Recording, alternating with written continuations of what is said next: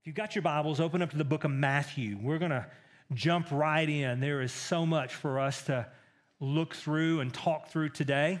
And we're just going to kind of dive in. Over the last several weeks, we've been talking about Christmas through LifePoint. And we've been looking at how God sovereignly ordained through the lineage that we find in Matthew chapter 1. He himself took all of the different people, all their different stories, all the diverse background. He took all of those, and in his sovereign will, he brought forth Jesus. And through each person, in many instances, a very tragic life. In many instances, great failures. He took all of those to work out his sovereign plan, his plan of salvation for you and me. How Christmas came through them, Jesus is born, and now through Jesus Christ, we now get to experience Christmas. Christmas means Christ worship, the worship of Christ. And so now we're able to truly worship Christ through what we read in Matthew 1. And we've been seeing how really what this is all about now is us now turning and taking Christmas to our neighbors, to our friends, to our coworkers, to those maybe even in our own home who do not know Christ. And so with that, I'm going to start reading in Matthew chapter 1. We're not going to read the entire lineage today. I'm going to start at verse 5, and we're going to read verses 5 and 6. And then if you're a good flipper, all right, I want you to have your Bibles ready. I want you to have a pen and paper because there's a lot of passages I want us to read today. So let's start reading here in Matthew chapter 1. I'm going to start at verse 5.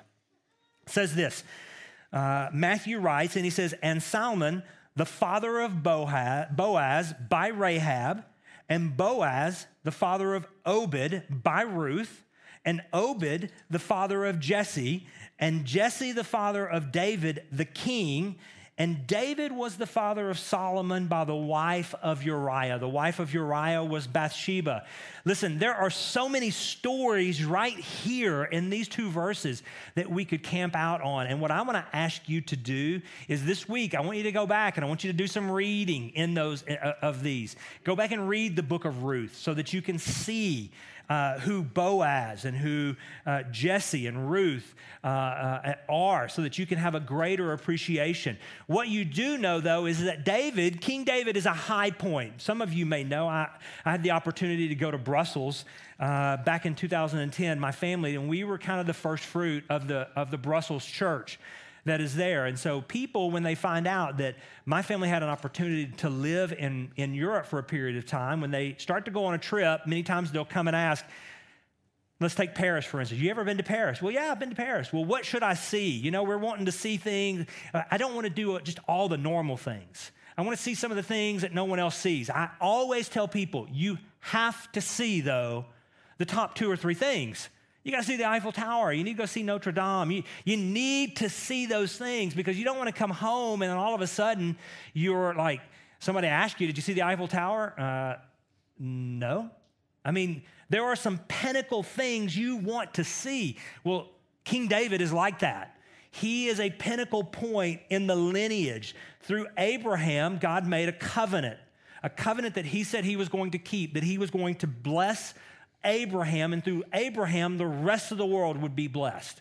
That through him, Abraham, I'm blessing you so that the rest of the world might be blessed. Well, through King David, he made another covenant. And he said, David, through your line, there'll always be a king on the throne. Now, what we know as we continue to read through the Old Testament and the New Testament, but specifically, that didn't always mean a physical king, that when there was no more physical king, descendant of David on a throne, there was Jesus, who is the eternal, everlasting king that came through the line of David. And so, Acts chapter 13, turn over to Acts 13. Paul, the Apostle Paul, was going into the city of Antioch, and as he went into the city of Antioch Pisidian, I believe it is, as he was going in there, his custom was that on the Sabbath day, he would go to the synagogue, and wherever he'd go, that'd be one of his first stops. He'd go in, he'd hear the law read. Well, when he came in, they asked after that, would you, Paul, like to speak? Well, Paul begins to talk about a piece of this story. And he begins to talk about how David, through David, the line was going to lead to the Messiah. And here's just a piece of what he said in Acts 13, beginning in verse 21. He says this, then they asked, those being around, or the Israelites, then they asked for a king. The Jews asked for a king. They got into the promised land. They started looking around. Hey, all the other peoples have kings. We don't have a king. We want a king, God. God said, I'm your only king. No, we want a physical representation. We want a king. So then they asked for a king, and God gave them Saul, the son of Kish, a man of the tribe of Benjamin, for 40 years. So Saul reigned for 40 years as king. Verse 22, and when he had removed him, God removed Saul because he disobeyed what God said. He began to do things opposite of what God commanded, and God removed him after 40 years. He raised up David to be their king, whom he testified and said, I have found in David, the son of Jesse, a man after my own heart who will do all of my will. What was it that God said about David? He's a man after my own heart.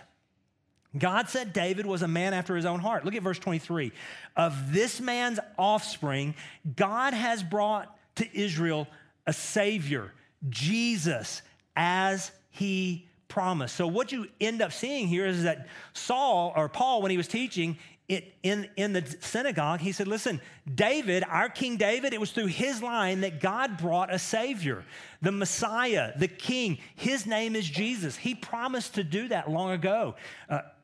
Further illustrating what it is that is in Matthew, in that genealogy, that through the line of David, there would come this Messiah named Jesus. Now, we could spend several hours here. We're not going to, but we could talk about David for weeks and weeks and weeks. And I will be honest with you, as a teacher, this is difficult for me because there's so much that I want to share. So that's why I'm saying, have a pen. I need you to go back, and I need you this week to look so that you can fully begin to understand who it is that God chose to bring Christmas to us through. So very important. There was a point when it came time for David to be anointed as the king. Saul the king was not off the premises yet. Usually you did not anoint a new king until the old king had passed away.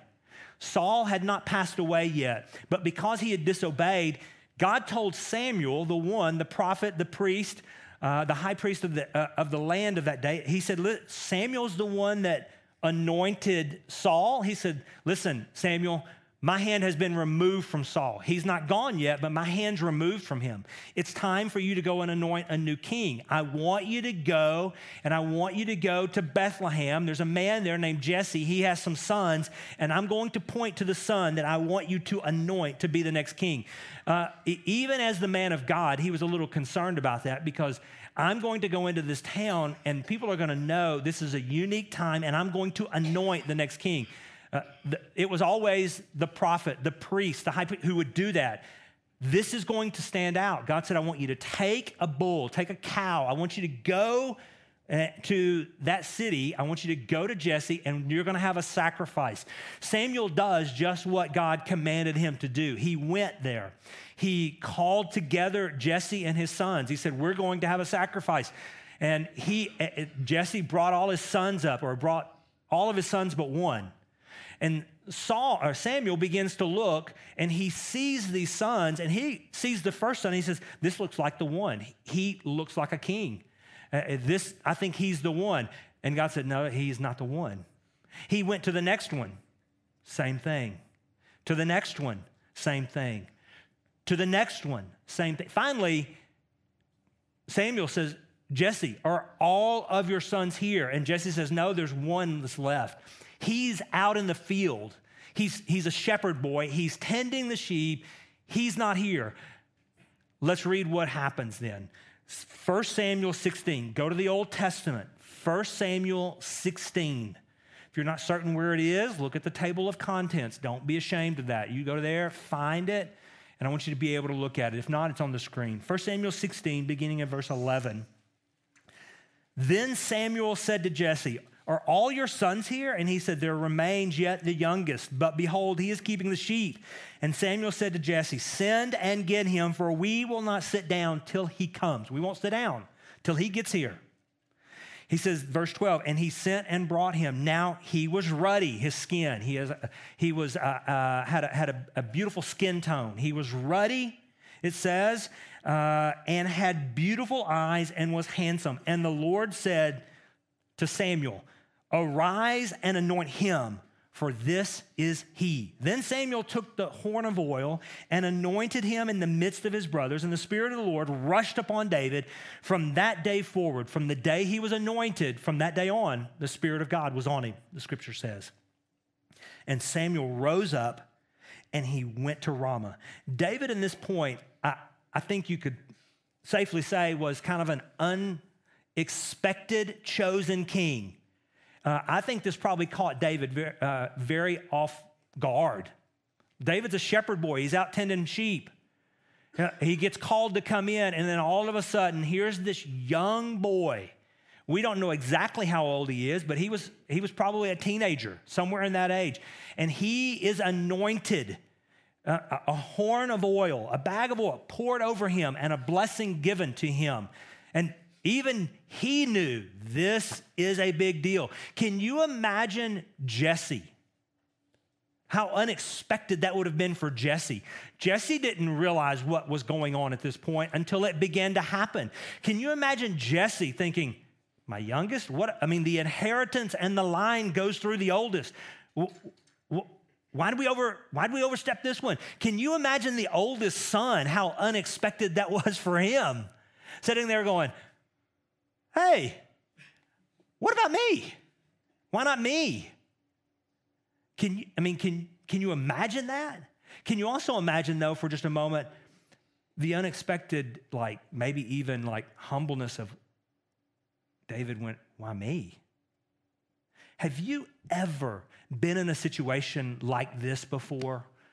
I don't mean like being anointed with oil for kingdom or anything like, I mean like where something unexpected happened to someone that you looked at and thought, why them? Why not me? Why not me? I mean, I've got this, and I mean, why not me?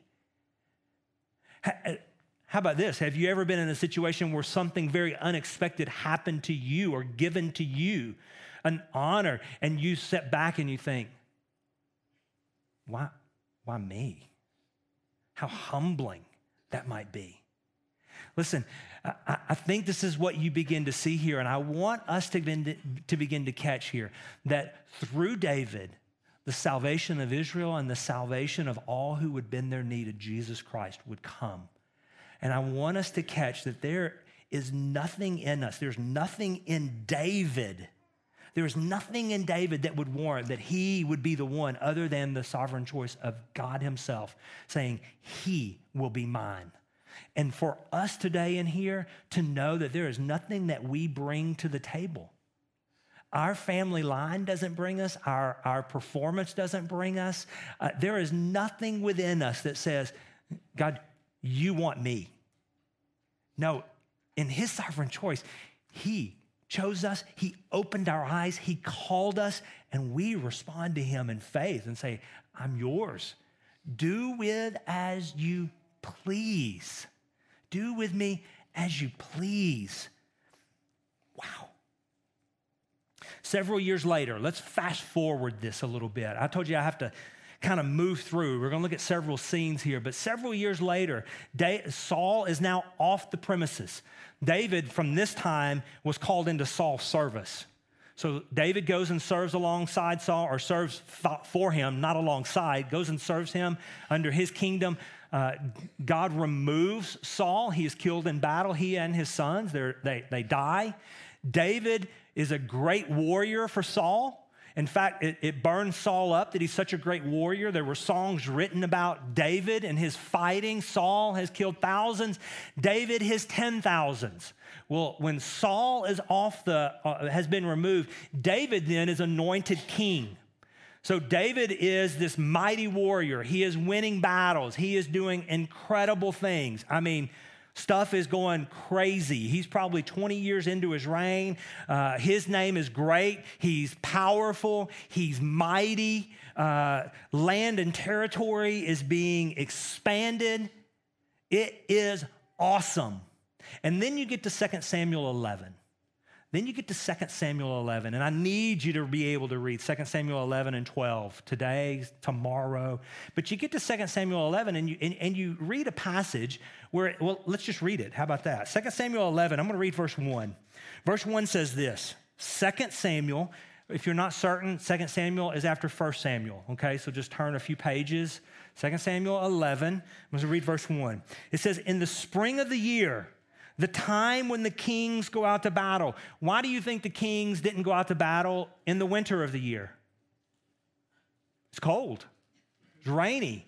They're sleeping in tents. I mean, there was a real practical piece to this. It was not the time to do that. So in the spring of the year, when the kings go out to battle, David sent Joab. Joab was like his 5-star general. He sent Joab and his servants with him and all of Israel. And they ravaged the Ammonites and they besieged Rabbah. But David remained at Jerusalem. But David remained at Jerusalem. Where was David when his army, the king, like the commander-in-chief? Yes, I have generals. David had mighty men. The scripture talks about there were 30 mighty men who were in charge of more mighty men. But where was the commander-in-chief? He was not where he was supposed to be. David began to go, listen, kingdom's expanded. I'm great. I'm mighty. I don't know if he was saying those exact things, but his conduct shows us. David was rejecting. He was passive. He rejected his responsibility. He was not leading courageously the people that God had called him to lead. And it says he sent them on. I'm going to stay here. If you keep reading in chapter 11 of 2 Samuel, what you see is it says this. It says that he got up one afternoon from his couch. Literally, he was laying on his couch. He got up in the afternoon and he went up onto the roof of his house. In Jerusalem during this day, houses were flat roofed. It became an extra living space, a place where they could go. And in the city of David, the city of King David where he lived, that city, and if you've never been to Jerusalem, if you've never been to Israel, I encourage you to go. February of next year, there's going to be another trip. We can get you info, but you go and you see in the city of David, it's a terraced land. And guess whose house was at the top? It's the king. It's the most valuable land. His land is up on top, his house. So he goes up in the afternoon and he is walking around. And as he's walking around, he can see Jerusalem. Literally, I've been there. You can see all of Jerusalem. And he says, the scripture tells us in 11, that there was a woman named Bathsheba who was a beautiful woman. And he could see that she was bathing. She had come out to bathe, it says. She was after her ritual cleansing, for her ritual cleansing. She had come out to bathe. And now, listen, him seeing that she is bathing is not the sin. The sin is that he stopped and he didn't glance and walk away. I don't need to see that. He glared. He stayed. He kept himself in a place that he had no business being. He began to watch. And the scripture says that he began to ask his men, his servants, who is that? And they found out that she was the daughter of Eliab. Eliab was one of his mighty men, his 30 mighty men. She's the daughter of Eliab, one of your servants. She is the wife of Uriah. Uriah was one of his mighty men. She is the granddaughter of your counselor. I cannot pronounce his name. Athiel, I believe is how you say it. I apologize. But she is the granddaughter of Athiel, your closest advisor. And he says, go get her. Listen, David was not where he was supposed to be. He had rejected his responsibility. He was lounging. He got up, goes out, looks around, not being where he was supposed to be, began to lust.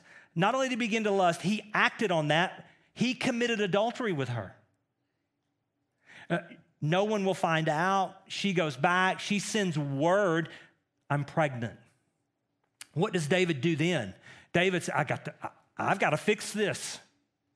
I've got to fix this. David said, okay, I need you to send a letter to Joab, my commander. You remember the signet ring that we talked about last week? Stamped it. I need you to send Uriah home. Uriah comes home. He looks at Uriah and he says this, Uriah, hey, how are things in the battle? How's Joab? Great. Hey, why don't you wash your feet? That means take a bath. Go home, be with your wife. And Uriah is more committed to his king than David is to his king. Uriah says, far be it from me. There's no way I can do that. All of Israel is in the field. My commanders are there. My brothers, I'm staying right here. So he slept outside the doorway. The next morning, David sees he didn't go off. He didn't go home. David then says, okay, we're going to have a party. He throws a party. He gets Uriah drunk. Uriah gets drunk, but he still does not go home. He lays at the doorpost. He lays there, does not go home because he can't. He's committed to his king. The next morning, David drafts a letter to be delivered back, we assume, by Uriah to his commander, Joab. Joab, I need you to place Uriah at the front lines. I want him on the front lines. I want him at the spot where there is going to be the most fighting going on with the most valiant men of the other army. Put him there, and when the battle is engaged, I want the rest of your men to fall back so that Uriah dies. Joab, committed to his king, does exactly what happens. Word gets back that Uriah is dead. Scripture says that Bathsheba mourned, and when the time of mourning was up, David brings her to the house, to the castle, to the kingdom, and she becomes his wife. Whew. No one knows. No one knows. Except God. And I also want you to know who else knows. All of the servants who did his bidding. Can you imagine how word began to spread throughout the kingdom? Others knew. But we, men, women, we deceive ourselves thinking no one will ever find out. But I want you to know, God does not allow that to happen. What we read as you keep going, and I believe it's in chapter 12 of 2 Samuel, is that there is a prophet named Nathan that God sends to David. And Nathan comes and he tells David a story. Now, David received the counsel of Nathan, unlike receiving the counsel of the other people who came to him when they said, hey, do you know who this is? Do you know who this is? Go bring her. David received the counsel of Nathan. Nathan tells him a story about sheep, about a party, about murder, and David is livid. And all of a sudden, Nathan says, David, this is you. You have done this. And the scripture tells us that David is broken. David is broken. Where we didn't talk about this last week, I want to make sure that you hear this. This is why I want you to go back. Our sin always has consequences.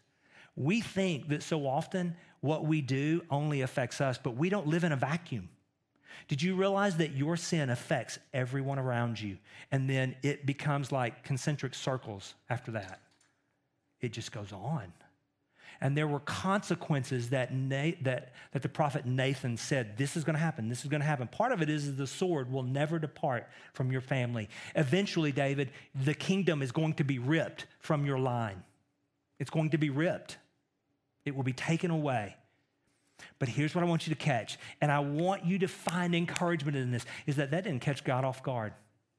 Because the covenant that God made with David, that there would always be someone on the throne, David didn't fully recognize. David didn't realize, I don't think, that there would be a Jesus, a Messiah that would come through his line. But you know what? The promise and the covenant is never dependent on us. It's always dependent on the one who gives the covenant. And today, I want you to hear, no matter what you've done, no matter where you are, no matter what you are facing, when you feel like I can't be used, do you know what? Yes.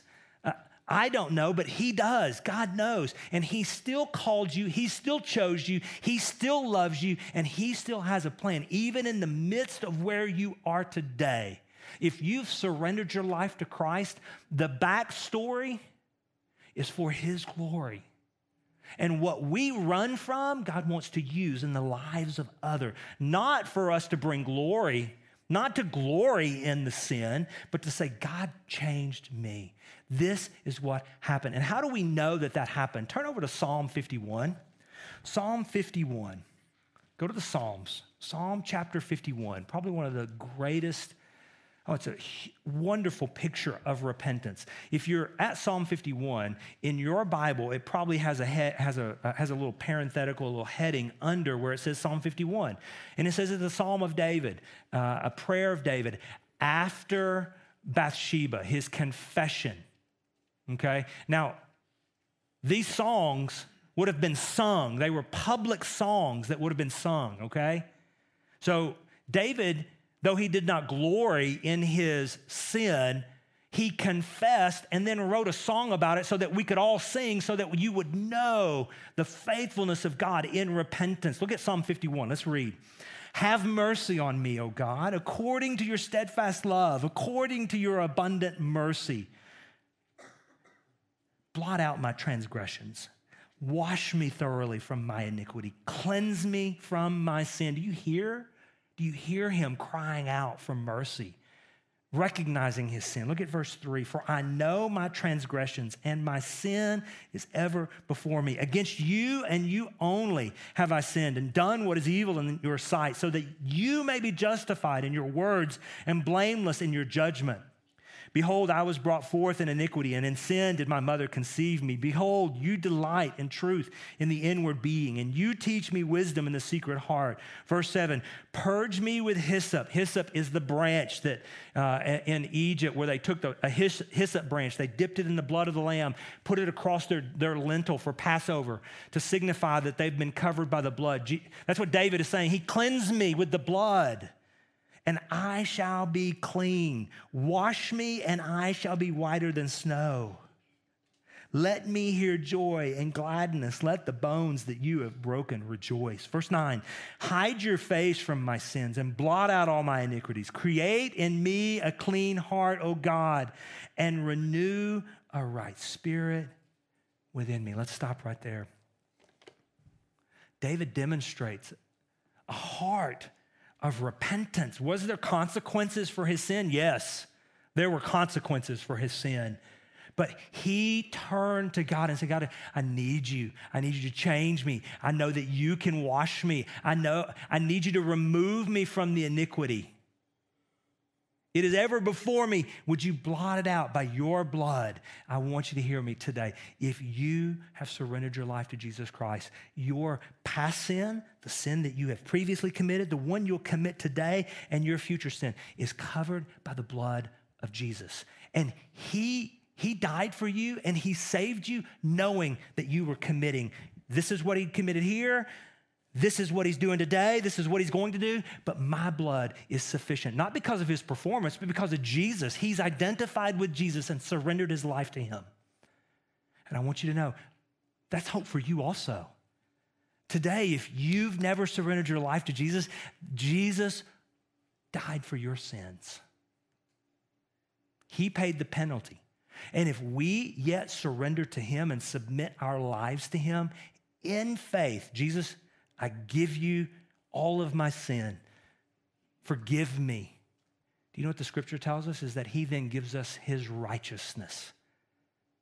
And we are cleansed. He removes us from our sin as far as the east is from the west, the scripture tells us. And I want you to know none of this caught Jesus off guard. None of this caught God off guard.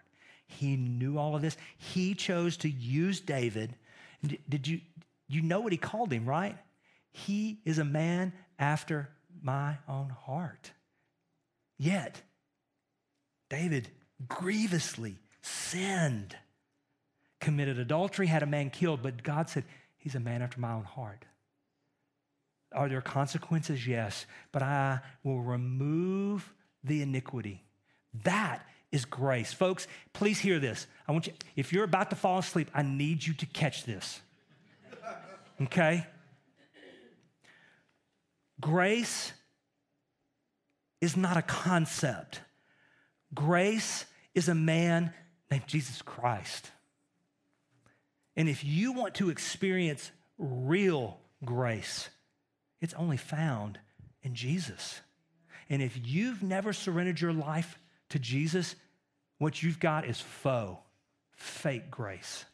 What you're trying to give is faux and fake grace. It's an imitation. Those of us who have surrendered our lives to Jesus Christ, those of us who have experienced the grace of God in our lives ought to be the people who are giving the most grace. Yet I must confess to you, there are times in my own life, probably not you, but in my own life, when I've seen someone who has fallen, someone who has maybe wronged me, wronged someone else, and I'll stand back and how dare them. Listen, those of us who have experienced grace should be the biggest grace peddlers and pushers and givers there are. Jesus loves us. He laid his life down. In this day and time, do you know how you knew that a king had conquered? He would come in and he would wipe out everyone. Do you know how our king conquered? He came in and laid his own life down. And then gave us life if we would yet surrender and submit to him. That is unexpected. That is what it means to be chosen by God. That is what it means to have Christmas come through David, Christ worship. David, the one he said, this is going to be a covenant with you, David, and listen, there's going to be a day when the king is coming from your line. Turn to Isaiah chapter 9. This is a passage you guys know. I'm sure you've heard this before. If you haven't read this yet in your Advent study, you're going to. Isaiah chapter 9, beginning at verse 6. I'm going to read 6 and 7. Isaiah, after David, says this. He says, for to us a child is born. I wish I could read it like Linus did. For unto us a child is born, to us a son is given, and the government, the kingdom shall be upon his shoulder, and his name shall be called Wonderful Counselor, Mighty God, Everlasting Father, Prince of Peace. Of the increase of his government and his kingdom and of peace there will be no end, on the throne of David and over his kingdom, to establish it and to uphold it with justice and with righteousness from this time forth, and how long? Forevermore. Forevermore. The zeal of the Lord of hosts will do this. You know who the zeal of the Lord of hosts is? Jesus Christ. He did that. Today, the line of David continued on, and it was Jesus Christ. And today, do you know how we experienced Christmas? When we came to Christ, do you know how we experienced Christmas? Through Psalm 51, through repentance. God, forgive me. I need you. I need you to cleanse me from my sin. That's the bad news. I need you to cleanse me from my sin. I have faith, everything but your son, Jesus. But today, I receive the good news of God, the good news of Jesus, the gospel, that Jesus, you died for me. I give you my sin, and I receive you, Jesus, and I submit my life to you. Some of you right now, when I said that right there, something in you went, whoa, that's what I need. And what I just prayed, I invite you to pray. I want you to know that Jesus wants, the greatest gift you will ever receive this year can be very unexpected. You may be going, I didn't come here for this, but he meant for you to come here for this. And today, would you God, I need you. Jesus, change me. Today in this room, there are some of you, you feel unworthy. Yeah, welcome in.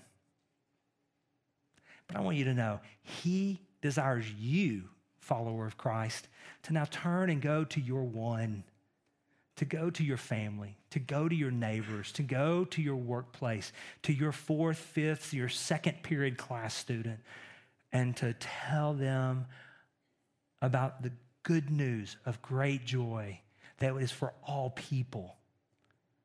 For unto us has been born a Savior, and his name is Jesus Christ. You know, in this Matthew 1 passage that we've been looking at, there are all kinds of names. And you know what happens often? We look at those names and we just kind of like, whoa. They just kind of fade and they're crazy. You can't pronounce them. I don't know all their stories. And pretty soon you're reading about Abraham and Tamar and I can't pronounce these and I'm going to go on. You just kind of skim it. A few months ago, I guess, we did this kind of same thing. We made some names on a board called our one. You remember doing that? And they're out there in the hallway. See, you may already have just kind of skimmed it. You don't see it anymore. Some of you, maybe you've seen them, but there's so many names. I can't, it's just, you're trying to find the name you put on. You're trying to find that one.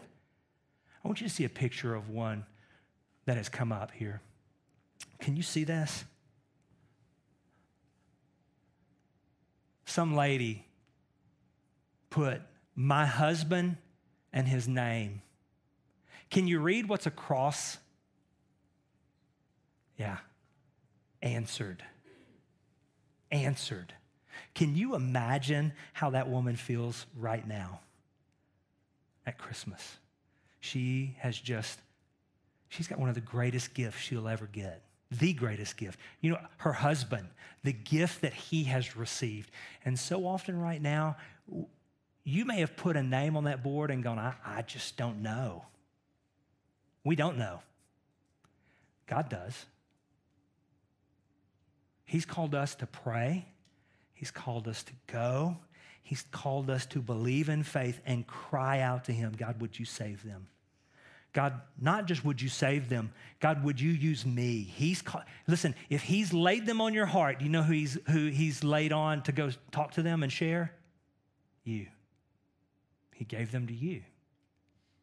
He's gave them to you. This week, do you know what this is our call to action this week.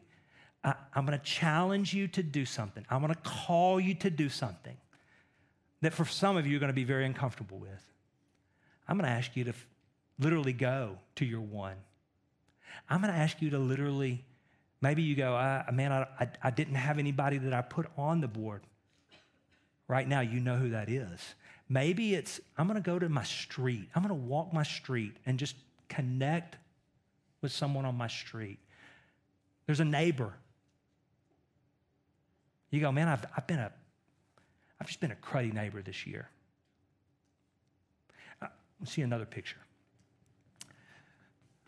This is mine and my wife's attempt, feeble as it is,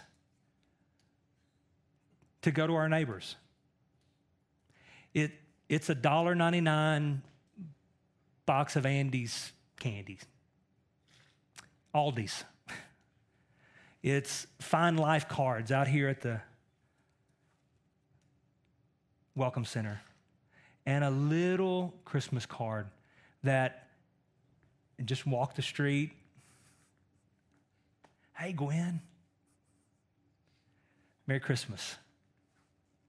How you doing? Not been the best neighbor this year, but I'm going to be a better neighbor this year. Are you good? We're right here. Robert, Davey, Heather.